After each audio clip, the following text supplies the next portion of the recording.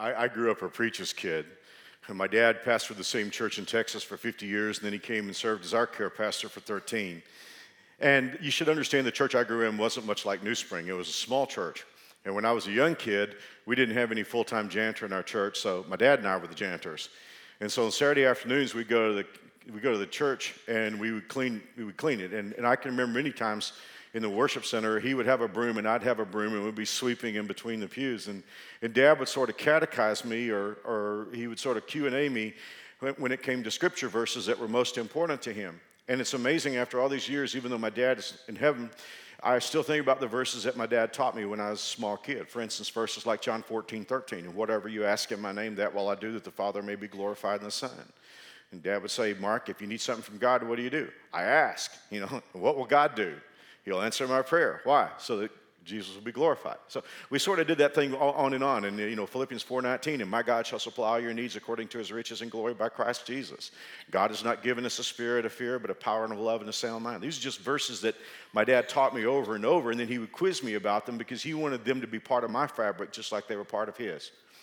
Well, I don't think there was any verse that my dad taught me as much as he taught me the one that we're going to be talking about today. He would ask me the question, what does it gain a man? What does it profit a man if he gain the whole world and lose his own soul?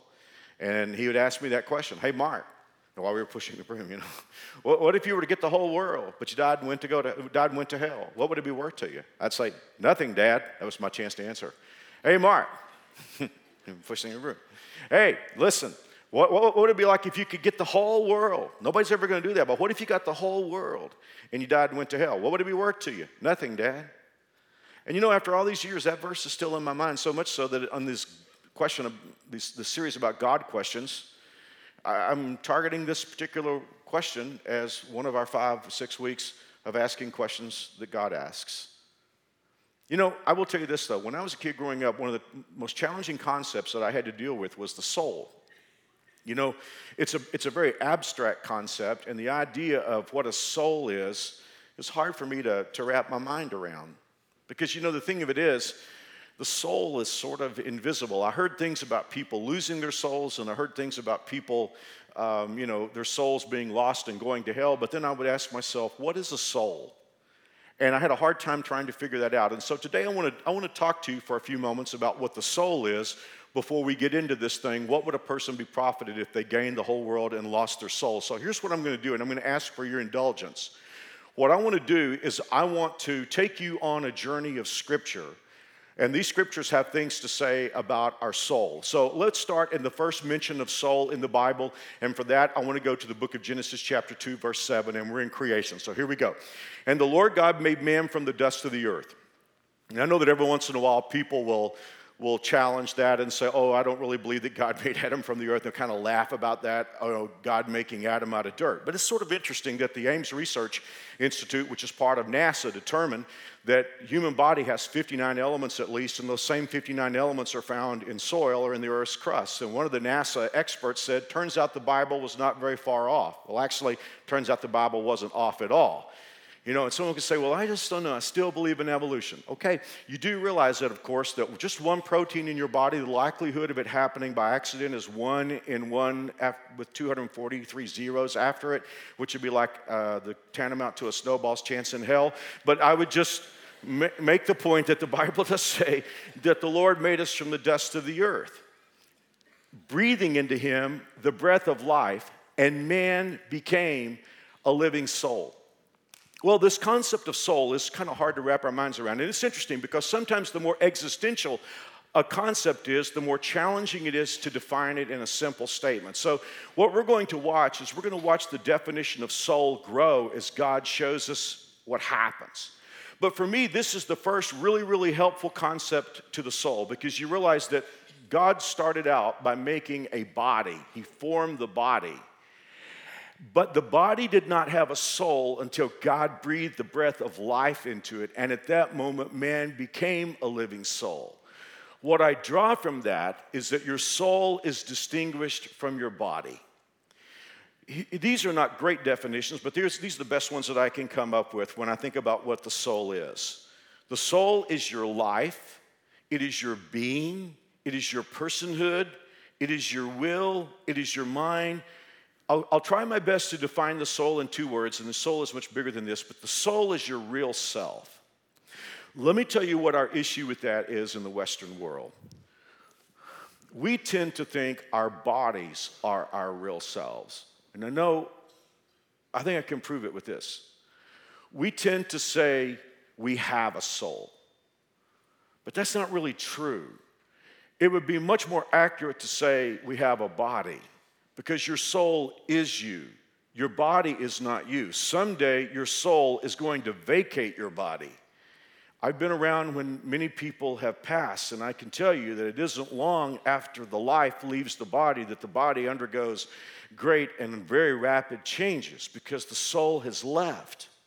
See, God made the body first, and then when he breathed the breath of life into Adam, Adam became a person. Some of you will have being in your translation. Others of you will have person. But the truth be told is, when God breathed the breath of life, Adam became a soul that had a body. Which, by the way, this is not my topic today, but every once in a while someone will say, well, I really don't know about worship. I like to come hear the talk, but I don't know about all this singing thing, and I just kind of like stand and wait for that. Let me say something to you that may change your view of worship. Do you know what happens in worship? You take the breath that God breathed into you and you breathe it back to him. And that's why worship is so important. You know, because like, well, I'm just going to like stand here and wait for it to be over. Really? Are you a dead body? Are you breathing? Well, if you're breathing, then breathe back that worship to God. That's why worship is so big. That's not my topic, but it's real good. It's worth driving here today.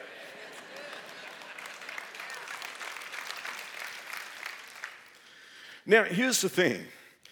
If we're not careful, thinking that our body is our real self and we have a soul, we will begin to interpret life in terms of the shape of our body. For instance, there will be someone, and I understand what they mean by this, but they'll say, well, I have diabetes. No, you don't have diabetes. Your body has diabetes. And you could say, well, I have heart disease. No, your body has heart disease. You don't have heart disease. And someone could say, well, Mark, I've been to the doctor, and the doctor's told me that I have 6 months to live. I have good news for you. You have eternity to live. Your body might, if the doctor's correct, have 6 months. See, you are not your body. You live in your body. I know if you're 25 years old, you say, hey, Mark, I'm buff and I'm ripped. Yeah, but wait till you see what time and gravity do with that. Okay, that's our first verse that we looked at in the journey. God formed the body, but Adam was not a soul till God breathed the breath of life into him.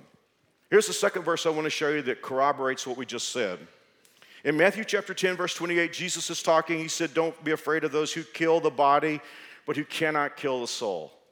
And I hope that no one ever takes your life. Murder's an awful thing. My youngest uncle was murdered, brutally murdered. I don't even remember how many times he was stabbed, a home invasion. But you know, they could only kill his body. They couldn't kill Eugene's soul. And I think about that a lot. See, a person could actually take your body, but they cannot kill your soul. Jesus went on to say, rather fear him who can, notice he uses a different word than kill, who can destroy both soul and body in hell. All right, let's draw a subtotal.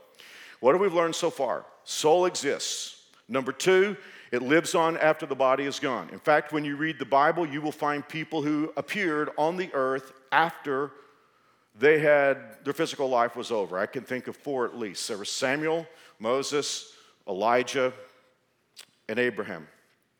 They were still who they were. They had not lost their identity. Moses was still Moses. Elijah was still Elijah. Samuel was still Samuel. Abraham was still Abraham.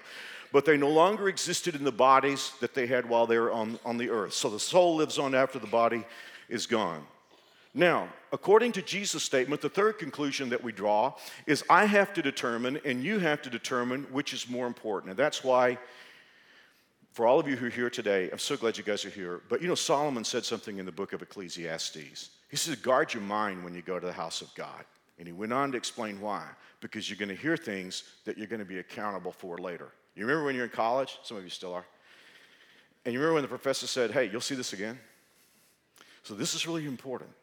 You know, Jesus is making the point that you have to determine whether you're going to make the greater investment in the part of you that's going to live forever, or if you're going to make the investment in the part of you that's going to be here for a while and it's going to pass away. So we've gotten those 3 conclusions already. But now we're headed for a fourth and a very serious conclusion. Let me take you now to a story that Jesus told in the Gospel of Luke chapter 12. His story is about a rich guy. In those days, they weren't so currency-oriented as we are. So wealth was not necessarily measured in how much currency a person had, or, they definitely didn't have mutual funds and stocks and all those kinds of things. Wealth was measured in land and produce and cattle. That's how a person got very wealthy. So there's a farmer that Jesus is talking about, but his farm is successful, then he buys the next piece of land over, and then he buys the farm beyond, he just buys more and more land. And all of a sudden, one day he wakes up and he realizes that he has grown more crops and has more produce than he can possibly sell or store. And so he's trying to figure out what his business plan is for the rest of his life. Let's read together, because now we're going to learn something really, really important about our souls. He thought within himself, saying, "What shall I do, since I have no room to store my crops?" So he said, "I'll do this. I'll pull down my barns and I'll build greater, and there I will store all my crops and my goods." Now this is a freaky conversation. Look at this. "And I will say to my soul, soul, you have many goods laid up for many years. Take it easy, eat, drink, and be merry." Now, let me tell you what my problem is, because I know what Jesus is going to say to this guy, and it's not good.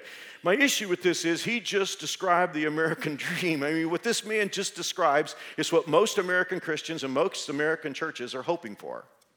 He's just said, "You know what, my business has been so successful, I'm just going to get more and more capability and capacity, and then I'm just going to sit back and take it easy and do whatever I want to."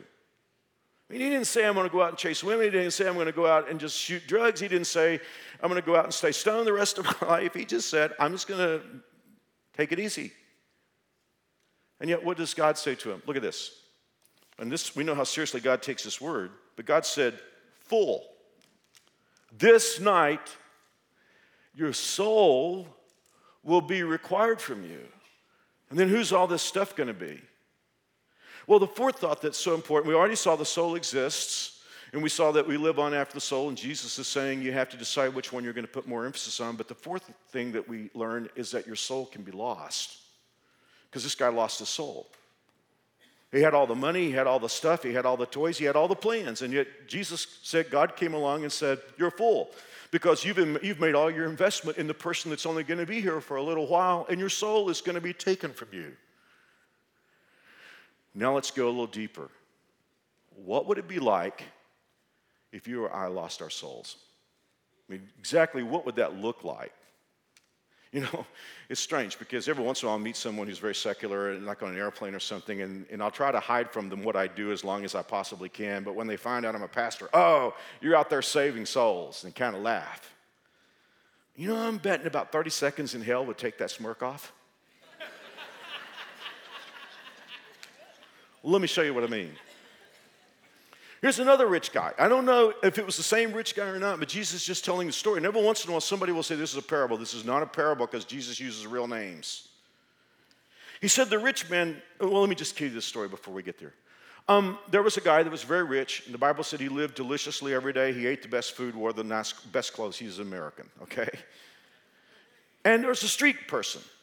It's so interesting to me, New Spring. God never tells us the rich man's name. It's as if it doesn't matter, but he tells us the street person's name. His name is Lazarus, which is the Greek form of Eleazar, which means "my God is king." So evidently he's a Christ follower.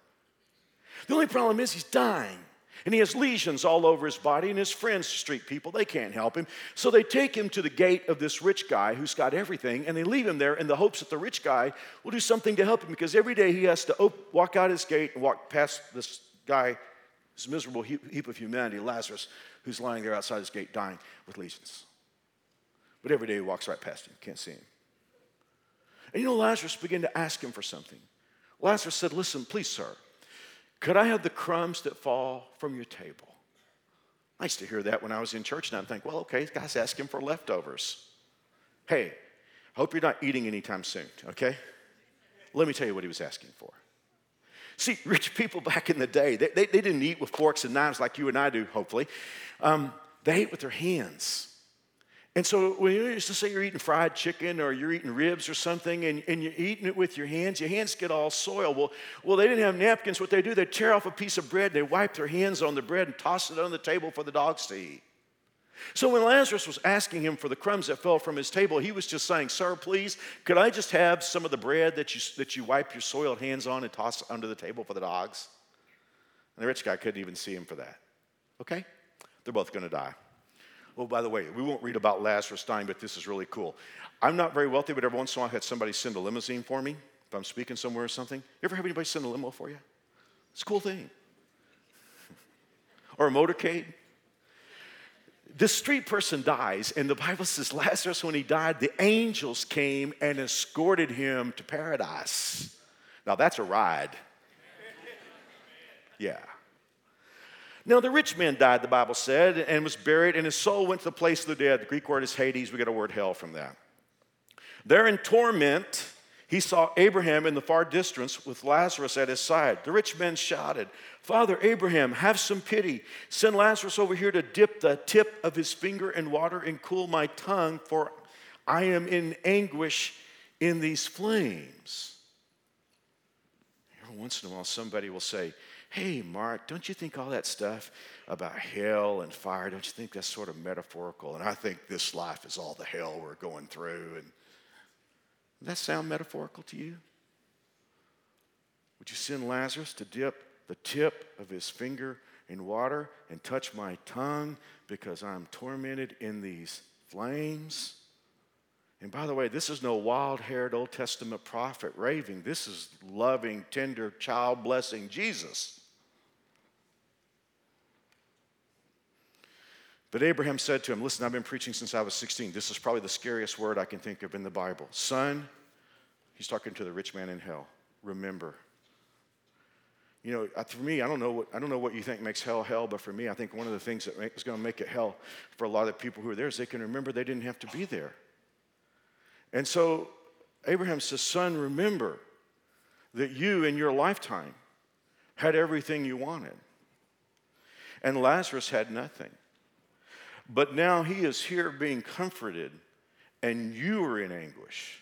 And beside all that, there is a great chasm separating us. No one can cross over to you from here, and no one can cross over to us from there." In other words, he's saying you can't get out. What would it be like to lose your soul? Jesus just gave us a video.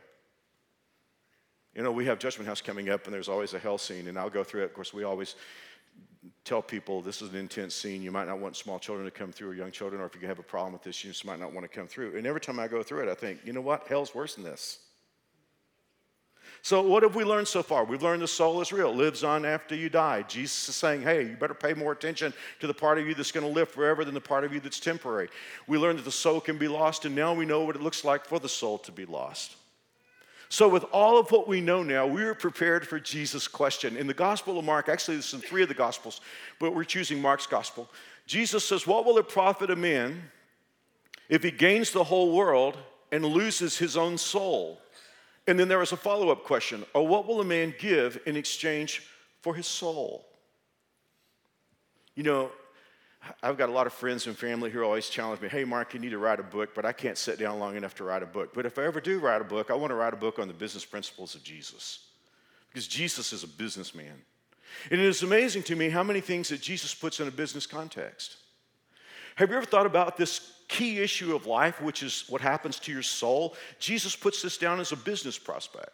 He uses terms like gain and loss and profit.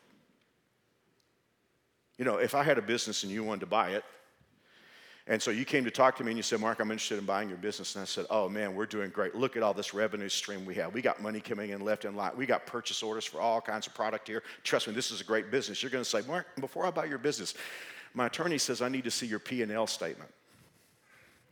Yeah, because you see, not only do you have a revenue stream, you also have money going out the back door. And no matter how much money you have coming in, if you got more going out the back door, the P&L statement will reflect that it's not a good idea to buy my company. You know what I discover when I talk to people today? So many people in this world are so excited to tell me about the stuff they have. Oh, I got this coming in. I got this income coming in. I've got this house I'm buying. I've got these cars I'm buying. I've got this membership at this elite country club. And I've got this vacation home. And I've got this and I've got that. They're telling me all about their revenue stream. But here's the thing. Jesus is saying, look, this is a P&L statement. What are you profited if you gain the whole world and you lost your soul? Big question. Now, this is so important. Of all the other things I've said today, this is one to really think about. How does a person lose their soul? You know, there's the old ancient legend of Faust that you probably read when you were in college. There are all kinds of versions of that, but Dr. Faustus sold his soul to a demon, Mephistopheles. It's all fictional for pleasure. How do you lose your soul? I mean, do you make a deal with the devil? Somebody put their soul on eBay not long ago. I kind of thought, how would you ship it, you know? How do you really lose your soul? It's real simple. You lose your soul by neglect while you're in the pursuit of the things this world offers. Now, I want us to just think for a moment about what's wrong with the stuff of this world. There are two problems with it. The first problem that we have with it isn't going to last. I mean, whatever you acquire, whatever you gain in this world, you do know that when you die, it all goes back to the box. Listen, I've been in the morgue a few times, and when I can just tell you this, not trying to be morbid, but I'm just, you know, when you go into a morgue and people are under the sheets, they all look pretty much the same. One of the oldest statements is you don't see hearses pulling U-Hauls. So no matter what you acquire in this world, you're going to leave it all. Somebody asked about a very wealthy man, a multimillionaire, you know, one of the titans of industry. What did he leave? And somebody answered, he left it all. That's the problem with the stuff of this world. See, you can only utilize it while you're living in your body, but you're going to live forever. So doesn't it make more sense that you ought to put more emphasis on something that's going to last forever than something that's going to last a short time? So no matter what you acquire in this world, you're going to leave it all. Right before I came out here, I looked at my table right by my chair, and I have Steve Jobs' biography. Steve Jobs is a creative human being, one of the most creative human beings of our time, and yet because of pancreatic cancer, he left it all. Nothing negative about Steve, I'm just saying that's the problem with the stuff of this world. It isn't going to last, but there's a greater problem with it. If you give up your soul while you're in the pursuit of the things of this world, the problem is the stuff of this world doesn't satisfy. I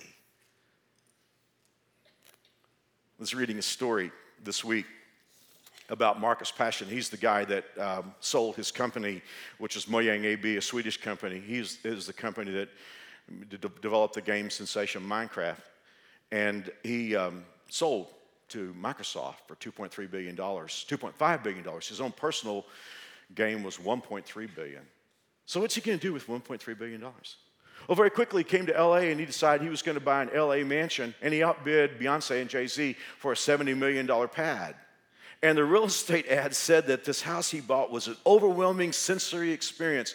It was outfitted with amenities like M&M towers and a tequila and a vodka bar, had 15 bathrooms, and all of them had toilets that cost $5,600. Why would you do that? But that's not why I'm telling you this story. In August of last year, he issued the following tweets, starting at 4:48 in the morning. 4:48, the problem with getting everything is you run out of reasons to keep trying, and human interaction becomes impossible due to imbalance. 2 minutes later, 4:50 a.m., hanging out in Ibiza, that's an island in Spain that's known for partying, hanging out in Ibiza with a bunch of friends and partying with famous people, able to do whatever I want, and I've never felt more isolated. 2 minutes later at 4:52, when we sold the company, the biggest effort went into making sure the employees got taken care of, and they all hate me now. 1 minute later, 4:53, found a great girl, but she's afraid of me and my lifestyle and went with a normal person instead. And that's the problem. See, I used to read stories when I was a kid about sailors and mariners who would get stranded out in the ocean, and they would not have water to drink, not have fresh water to drink, and they would become so delirious that they would drink salt water. And of course, you know what happens if they drank salt water. If they drank enough of it, they would die. Even though it looks like the right thing to do, it's the wrong thing to do. In fact, instead of hydrating the body, it dehydrates the body. The weird thing is, if you drink salt water, you need to drink 1.5 times that much fresh water just to survive. Which, by the way, I think that's a great illustration. If you're pursuing the stuff of this world, there's a legitimate reason for it, but you better do at least more for your soul than you do for your body if you're going to be healthy in this world. But what salt water does to your physical body is like the possessions of this world. It's what it does to your spirit if you depend on those things to keep you going. One of my favorite shows I'm a sports junkie and I love ESPN, but one of my favorite shows on ESPN is 30 for 30, and it's kind of like a story that goes behind the sports, and you get into the humanity of sports. And so I was watching 30 for 30 the night before last, and there was a program, it was a show called Broke, and it was all about the athletes who make hundreds of millions of dollars. Do you know that 78% of NFL players are broke within 2 years of leaving the NFL? Do you know that 60% of NBA players are broke within 5 years after leaving? I mean, making hundreds of millions of dollars. As I listened to these guys and gals tell their story, it was so interesting because they bought this and they bought that, and they kept buying and buying and buying. And so many of these kids grew up absolutely poor, and suddenly they have insane wealth. And it's like, well, I'll buy this and I'll buy that. But you could just hear it in their voices that all the stuff they were buying was not making them happy. And Jesus said, I'm just asking, what do you gain? What does it profit you if you were to gain the whole world, which nobody's going to do, and lose your soul? What a mistake it would be. Because the stuff you get isn't going to last, and on top of that, it's not going to make you happy anyway. And Jesus is saying, what a tragedy it would be if in the process of acquiring stuff that isn't going to satisfy, you lost your soul.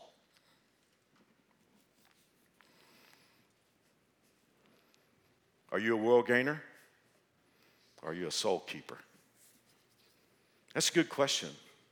Because, see, I think we Americans don't understand that we have a challenge that the rest of the world doesn't have.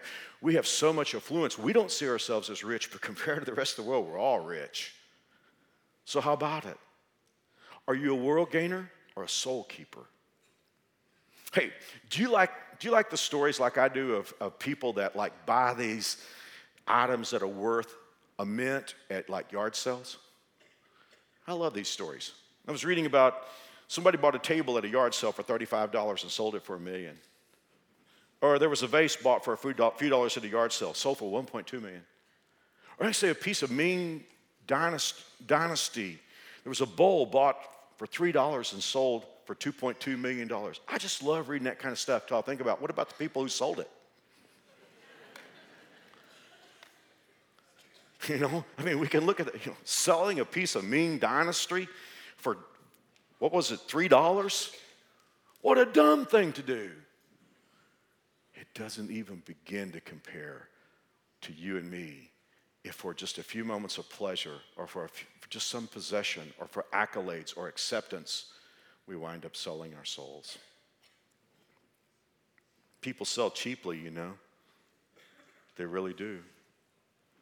Well, Jesus asked two questions. And I have a confession to make before I go into the second question. I've been preaching since I was 16, and until 2 weeks ago, I never understood this question, and I have preached it wrong year after year after year. And what's more than that, every preacher I've ever heard preach on this has preached it wrong. I actually listened to a man I think is the greatest preacher of the 20th century. He's dead now, but his sermons are all archived on the internet back to the late 40s. And I pulled up his sermon, and on my deck, I listened to it yesterday afternoon, and he preached it wrong just like I've done throughout the years. Let me show you Jesus' second question, his follow-up. He said, and what will a man give in exchange for his soul? We preachers all try to correct Jesus. It's like he picked the wrong verb. And here's how we preach it. We always say, what would a man take in exchange for his soul? In other words, he's got his soul right here. It's for sale. What kind of offer would he sell his soul for? That's how we all preach it. It's like Jesus didn't use the right verb, so I've got to correct it for him. 2 weeks ago, I was praying and studying about this, and I thought, you know what? Jesus asked the right verb. He used the right verb. And the question is different than we preached it through the years. See, he's asking two different people a question. Most times it's preached like the follow-up question is a restatement of the previous, but it's not. He's asking two different questions, two completely different questions. The first question is asked for a person who doesn't get it yet. Maybe you're here in the North Auditorium watching online, and you're just like, you know what, Mark? I'd like to sort of get God, so that's why I just sort of do the little Sunday thing or Saturday night thing, but really I'm all about stuff. And Jesus wants to ask you a question. And his question is, what would you be profited if you gained it all, but you lost your soul? But the second question is for the person who's had a V8 moment and realizes, I've lost my soul and I need to get it back. See, that's what brought some of you into New Spring. It's like you were like pursuing, and then one day you woke up and you said, this is not making me happy. This is blowing up my life, and I've lost my soul. I've lost who I am, and I need to get it back. Now, Jesus has a question for those people. He said, suppose you're sitting at the table, and you discover that now you have all the chips. You have all the money. You have every share of stock. You own every square inch of real estate on the planet. It is in your pile.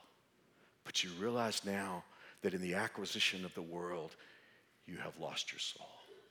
Jesus is now asking, so what do you plan to give in exchange to get your soul back? You say, Mark, I came here, I'm dirt poor, I don't have anything to my name. Do you know Jesus just told you that you have something more valuable than the whole world? If you have your soul today, you're richer than anybody who doesn't. Jesus is saying, okay, while you were chasing stuff, you lost your soul. So there you sit there, you got all these chips. So just what are you going to pull out of your stack and buy your soul back with? And it is a rhetorical question because the obvious truth is if you were to gain the whole world, there's nothing in your stack worth what your soul is. You say, Mark, did you just bring me here today to scare the life out of me and tell me there's no hope? I know I tell this story all the time. It's one of my favorites, so just bear with me. I'm getting old. It's a story about a couple of guys walking to an art museum. One of them happened to be a chess master, and they came across a picture of a chess game. And as you get closer to the picture, you see that it's the devil, and he's playing chess with a man. And the man is clearly losing, and the devil is leering and grinning, and the man is looking chagrined and crestfallen. The title of the picture is Checkmate. The guy's playing the devil, and he's losing. Checkmate. Well, the guy that wasn't the chess master looked at the picture and went on to look at other pictures, but the chess master just kept staring at the picture. And his friend said, hey, come on. The guy said, no, something's wrong here. And his friend said, come on, we got other pictures to look at. No, he said, that's not right. I'm just looking at this board and something's not right. All of a sudden, slapped his hands and he said, you know what, we need to get in contact with the artist because he's either got to change his picture or he's got to change his title. So what do you mean? He said the guy's king has one more move. See, here's the problem. You can't get your soul back, but Jesus has got another move. When you were without God and without hope in the world, God loved you. I mean, the truth of the matter is we've all sold our souls. I mean, we came in with a soul deficit. That's how we were born into the world. And it's just natural for us to chase the things of this world. So if you do that, don't feel like you're a bad person. It's just that's all of us. But God loved you anyway. Do you know? You say, Mark, I don't understand. You guys, every week I come here, you tell about this man dying. I don't understand. You Christians, like do you realize that the cross is like capital punishment? I mean, why would you go to a church with an electric chair? Or, a gurney or a hangman's noose? Do you know why we talk about the cross all the time? Every once in a while, I'll preach in one of these sophisticated settings, or I'll speak, and they'll say, would you please not make any reference to the blood? I'm saying, I'm sorry, I can't come. Let me tell you why. Let me read this to you. In Ephesians chapter 1, verse 7, the Bible says, in whom we have redemption through his blood, the forgiveness of sins. Now, here's the thing. In our culture, the way we use the word redemption in English is nowhere close to what the Bible's talking about. Here's a great word to help you understand what redemption is. It means buying back. Do you ever lose something and have to buy it back? I was reading about Lou Johnson, who was the hero of the 1964, I think it was, World Series for the Dodgers. He hit the home run in the deciding game of the World Series. He was the hero of the series. But unfortunately, Lou got messed up with drugs and alcohol, and he lost his money, and he got to the place where he began to sell his precious memorabilia. He sold his uniform, sold his glove, actually sold the bat that he used to hit the home run in the deciding game of the World Series. And then he lost his championship ring to drug dealers. And for 30 years, he didn't have it. When Bob Graziano, the owner of the Dodgers at that time, saw that Lou Johnson's ring was coming up on eBay, he just made a deal before the sale actually began. He wrote a check for thousands and thousands of dollars to buy Lou's ring back. Lou said, I felt like I got a part of me back. Do you realize that when you were lost and helpless and your soul was gone and there was nothing in your stack to buy it back, that God loved you so much that he sent Jesus into this world to hang on a cross? And the way God looked at it, the blood that came out of his body was a currency that bought our souls back for us. Not a piece of us, but all of us. And not just the part of us that's going to live for a little while, but the part of us that's going to live forever. Let me read one more verse. I love how the Message puts it in 1 Peter chapter 1, verse 18. It costs plenty for God to get you out of that dead-end, empty-headed life you grew up in. He paid with Christ's sacred blood. Blood of Jesus, most precious object this world has ever had, because it paid for you to get your soul back. What will a man give in exchange for his soul? This man, you, ma'am, you, sir, we have nothing to buy it back. But Jesus walked into heaven after he left the cross, and he said to the Father, I have something here to buy Mark's soul back. I have my blood. And the Father said, that'll do. It's okay. He's got it back, and you can have your soul back forever. You say, well, Mark, I don't know. I just still don't get that. I'm a pretty good person, and I don't know about all this stuff. I think I'm going to be okay. You know, the best way I can explain about going forward in life without having God redeem your soul. Here's this guy down in New Zealand. His name was Ivan Sajedin. He didn't like to fasten his seatbelt. You know, it's kind of restrictive, isn't it? But there they ticket you pretty heavily if you don't wear your seatbelt. He got 32 tickets for not having his seatbelt on. Cost him a fortune. You remember the Sammy Hagar song, I Can't Drive 55? This guy couldn't wear a seatbelt. So he hit on a great plan, I guess. He figured out a way to drape a belt across him, just across his chest. And he could drive right by police cars. They wouldn't ticket him. And he was fine until he got into a head-on collision, flew into the steering wheel and killed him. The police officer who was working the crime scene said, or the accident scene said, it's not a good idea to trust anything fake. And could I say that to you today? Don't stop short of Jesus. I mean, think about your soul for a moment. Think about the part of you that is you. Because after all, you're not a body that has a soul. You're a soul that has a body. Body's going to leave sometime, but soul's going to go on living. If I were you, I wouldn't sell it at a yard sale. I'd put it in the hands of Jesus forever. Could I just say something? I know I'm in overtime. I want to talk to those of you who've already trusted Jesus and your soul is saved. What about the people you love? I mean, some of us, we know what sports our kids play. We know about everything going on in their lives except how's their soul. Some of us know everything about our next door neighbors, but how's their soul? Could I just take an extra minute? I got to tell you one of the most precious things that ever happened in my life. We had a guy here at New Springs, a dear friend of mine. And I didn't know him until, unfortunately, he was diagnosed with cancer the second time. And he fought a courageous battle against cancer. But I remember my friend, 56 years of age, when I got the call from the hospital that he had been told that morning that they'd tried every treatment that they could try, and he wasn't going to, there's nothing that was going to work. And he was basically told he was going to die in a short time. I raced up to the hospital, and I talked to him for a few moments, but I remember still, you know, some scenes that I've watched are almost too sacred for words. His elderly parents came in, and his father was in a wheelchair. And I watched that moment as I stood there behind the father's wheelchair as this elderly father reached out for the hand of his son, and they both knew that his son was not going to live much longer. And I waited to hear what his first words would be. You know the first word that came out of that dad's mouth? Son, is it well with your soul? And Steve said, yes, Dad, it's well with my soul. You and I love people. That's why this weekend that we're talking about, November 5th and 6th, is so important. That's why writing a name out there on the wall that somebody's going to pray about is so important, because people we love, their soul lives forever. But you could be here today and say, Mark, you've got me thinking here, and I'm thinking about, I've been putting all my eggs in the basket of this world, but I realize that I'm going to live forever, and I really would love for Jesus to buy my soul back for me. How do I get in on that? best news of the day.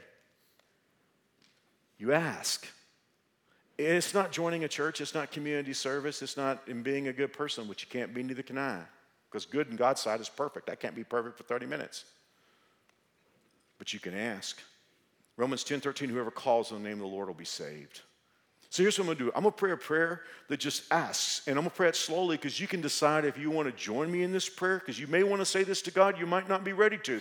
But if you are ready, I'm going to pray it very slowly, and you can repeat it after me. It's not the words that matter. It's what you feel in your heart. Okay? Let's pray. Dear God, I'm a sinner.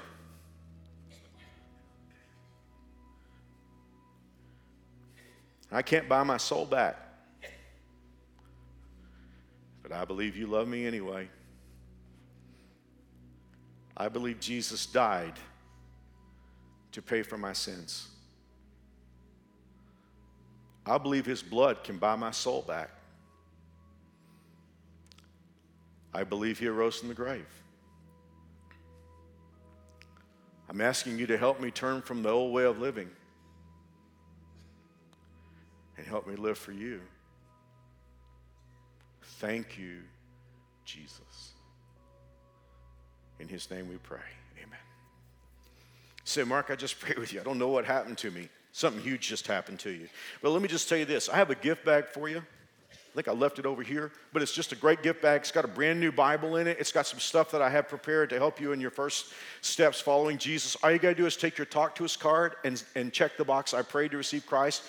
I'm in the South Auditorium. It's just right outside the door. If you're in the North Auditorium, it's in guest services outside the North door. I promise you, nobody will hassle you, stalk you, ask for your routing number. They just want to give you the bag. Thank you very much for being here. God bless. See you next weekend.